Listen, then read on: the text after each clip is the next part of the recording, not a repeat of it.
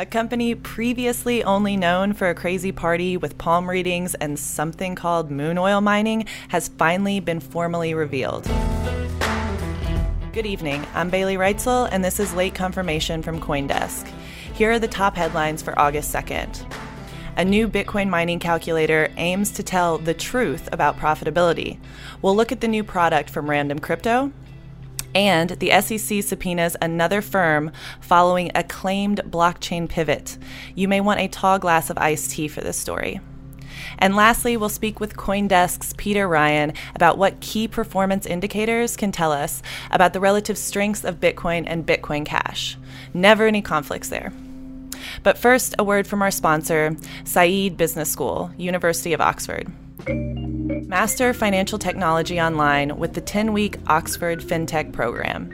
Interacting with an international cohort of business leaders and over 60 guest experts, you'll gain a practical introduction to key financial technologies and their business applications. Find out more at oxfordexecfintech.com. A long-secret cryptocurrency project whose investor deck once touted Burning Man as central to its anti-capitalist ethos has finally arrived. Released Thursday, the project known as Handshake has raised $10.2 million in an attempt to replace the digital entities that today authenticate web payments. And in the process, they'll be rewarding those who built the essential infrastructure for the internet itself. And it's backed by top venture capitalists and some of the most well-known blockchain developers to boot. According to its leaders, Handshake's goal is to ensure a recreation of the web, but without a shakeup in its stakeholders. To that end, the project intends to give its tokens to users of websites like GitHub, the P2P Foundation, and Freenode, a chat channel for peer-to-peer projects. And it may actually have the funds to do so. The project is spearheaded by Joseph Poon, the creator of Bitcoin's Lightning Network, and it's backed by investors including A16Z and the Founders Fund. Handshake promises to be a big story in the weeks to come, and we'll have more on those details on Coindesk.com. Next up, a new Bitcoin mining calculator shows that most popular mining rigs are not profitable. The new calculator, created by Josh Metnick through his company Random Crypto, displays that most popular rigs, including Bitmain's flagship S9 and GMO's new 7NMB2, will not turn a profit. Online calculators let users input variables like the cost of electricity and hardware, then output how much revenue these variables should lead to, based on the value of Bitcoin at the time. One key thing these calculators do not include is Bitcoin's programmed-in difficulty metric. The higher the difficulty, the more power it takes to solve the puzzles required to mine Bitcoin. So far, difficulty has grown exponentially with time. Whether that trend will continue remains to be seen, but Metnick is confident that his models show that small-scale miners are wasting their time. And lastly, Long Blockchain, the company that saw its stock price briefly surge after changing its name from Long Island Iced Tea, has been subpoenaed by the U.S. Securities and Exchange Commission. That's according to an 8K form submitted by the company on July 26th. The subpoena came on July 10th, 4 months after the firm was delisted from the NASDAQ stock exchange and as a result saw a drop in the value of its stock. Long Blockchain warned back in February that it was facing the risk of being dislisted since the SEC said they believed the company, quote, made a series of public statements designed to mislead investors and to take advantage of general investor interest in Bitcoin and blockchain technology. The firm did not disclose details of the documents being sought by the regulator, but you can read more about it at Coindesk.com. And in a moment, we'll hear more about key performance indicators of BCH versus BTC from Coindesk Peter Ryan. But first, the most influential conference in crypto comes to Asia this fall. CoinDesk's Consensus Conference takes over Singapore on September 19th and 20th. Join more than 75 speakers and 50 sponsors for 2 days of powerful insights, industry announcements, and cross-industry networking opportunities. It's all happening in Singapore, and that's on September 19th and 20th. Register today at coindesk.com/events. And now, let's dig into BCH and BTC and how to evaluate their relative strengths. Here with us today is Peter Ryan, the research analyst at CoinDesk. So tell us what you found, Peter. Sure. So Bitcoin Cash, for those that don't know, is a forked project or off of the original Bitcoin blockchain. Forks are an interesting experiment for those that are not wanting to go along with the dominant software upgrades. And so last year, they jettisoned off into their own camp.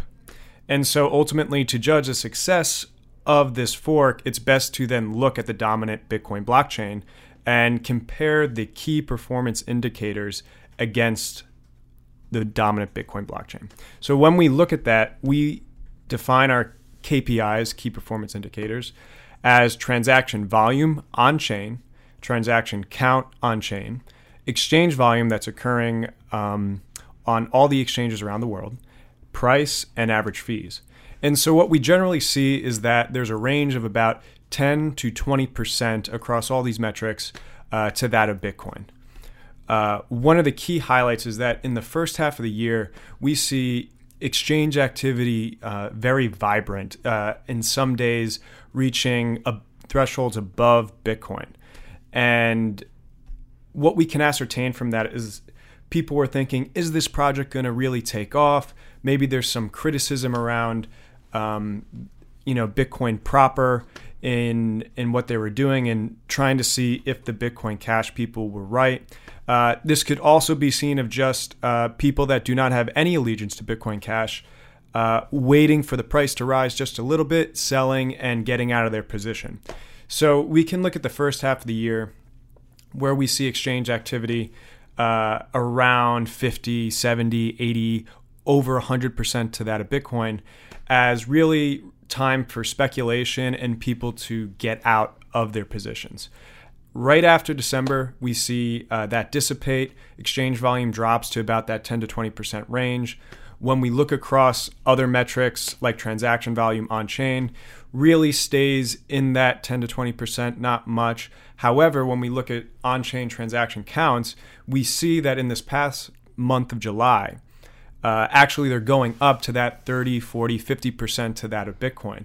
And so what we can ascertain possibly from this is that a lot of work on developing apps and product services that facilitate more of the microtransactions that are facilitated by lower fees, there may be gaining ground. You may be seeing some of that. It could also be stress testing that's going on. But it's very interesting to see that uptick in growth apart from those lower metrics. And ultimately, to just finish off on the price, when we look at that, that's been the one that deviates the least at around 12% on average. And what we can find is that compared to the other KPIs we're looking at, it looks like it's not being overpriced, and compared to Bitcoin, it's not being underpriced, and that the market is actually pricing Bitcoin Cash correctly. Interesting. Yeah, that's very fascinating. So you also looked at the amount, or you talked to a couple people who had said that the Bitcoin Cash blocks are not being filled to that 32 megabyte range. So I find that really interesting. We had talked about how maybe that means that Bitcoin Cash, quote unquote, failed because there's not that demand for bigger blocks. What did some of the people say when you brought that up to them? Sure, yeah. We looked around and, one personality on Twitter, Brendan Bernstein, the founding partner of Tetris Capital, he put forth an analysis that suggested only 1,400 out of 6,200 BCH blocks, or about 2.2%, have been over 1 megabyte. And so when looking at this, the rallying cry from the BCH camp was that, we're going to fork off so we can have bigger blocks so we can then embrace the demand. And unfortunately, when looking at this a year in review, we see that the demand just wasn't there for the big blocks. So it's not just enough to have the big blocks, but you also need the utilization of those. And Bernstein went on to say to CoinDesk, forks are interesting in that they allow relatively controlled experimentation. The BCH fork presents an opportunity to test between layer 1 scaling through block size increases and layer 2 scaling through Lightning Network with BTC. After a year, it looks like the market would prefer to prioritize Bitcoins. Yeah. I mean, there is a lot of development being done on Bitcoin Cash. So our tech reporter, Alyssa Hertig, just wrote up a piece about the different apps that are coming out. Were you able to sort of glean some of that data as well? You had mentioned that some of these microtransactions that Bitcoin Cash was, touted as being better for could be the reason for that uptick at the end of this year. Yeah, so what we've seen is that there is a creative activity going on within the app community. It seems like there's a lot of consumer-facing apps that are getting developed within Bitcoin Cash. We spoke to one, Cointex, which allows users to send and receive BCH through text messages. Their CTO, Vin Armani, he said, when high fees and slow confirmation times began plaguing BTC, I shelved Bitcoin projects that I had been working on steadily for years. I know I wasn't alone in walking through 2017 feeling discouraged. In the past year, Bitcoin Cash has brought hope and creative exploration back to Bitcoin. And also, we talked to the Bitcoin Cash Fund, which is sort of a nonprofit institution trying to spur the community growth from the developer and the user side.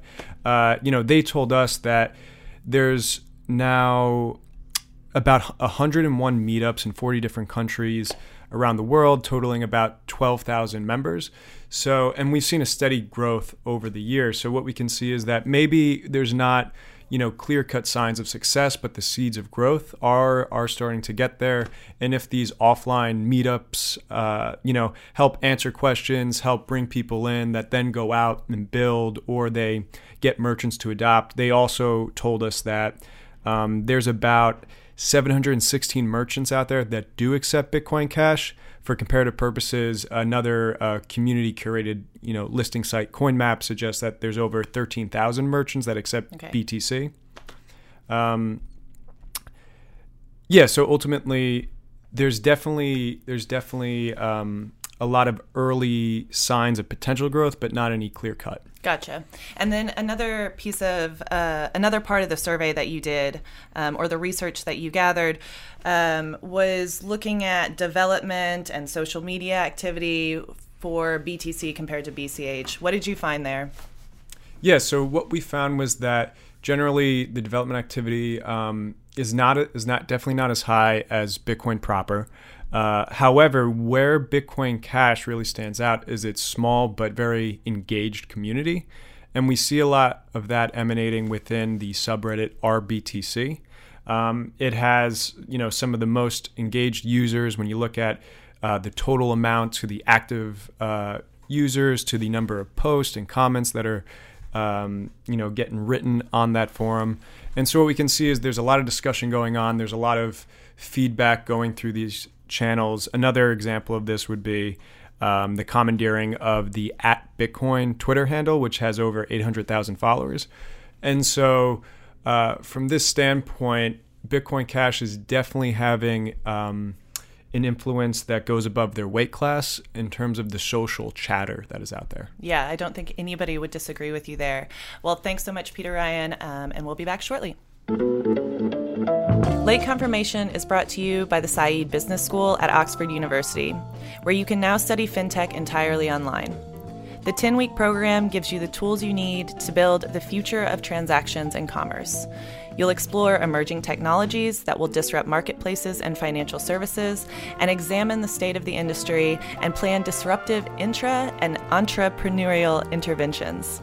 Throughout the program, you'll be exposed to key ideas, principles, and frameworks from CEOs of leading startups, corporate leaders, and institutional leaders at the forefront of research in the space of future commerce and transactions. Find out more at oxfordexecfintech.com. For more on today's stories, check out Coindesk.com, where you can also subscribe to our newsletters. And of course, you can get updates all day on Twitter at Coindesk. And if you're enjoying the show so far, please rate and review us on Apple Podcasts or wherever you listen to your podcast, because it really helps drive awareness of the show. For Coindesk, I'm Bailey Reitzel, and this has been Late Confirmation.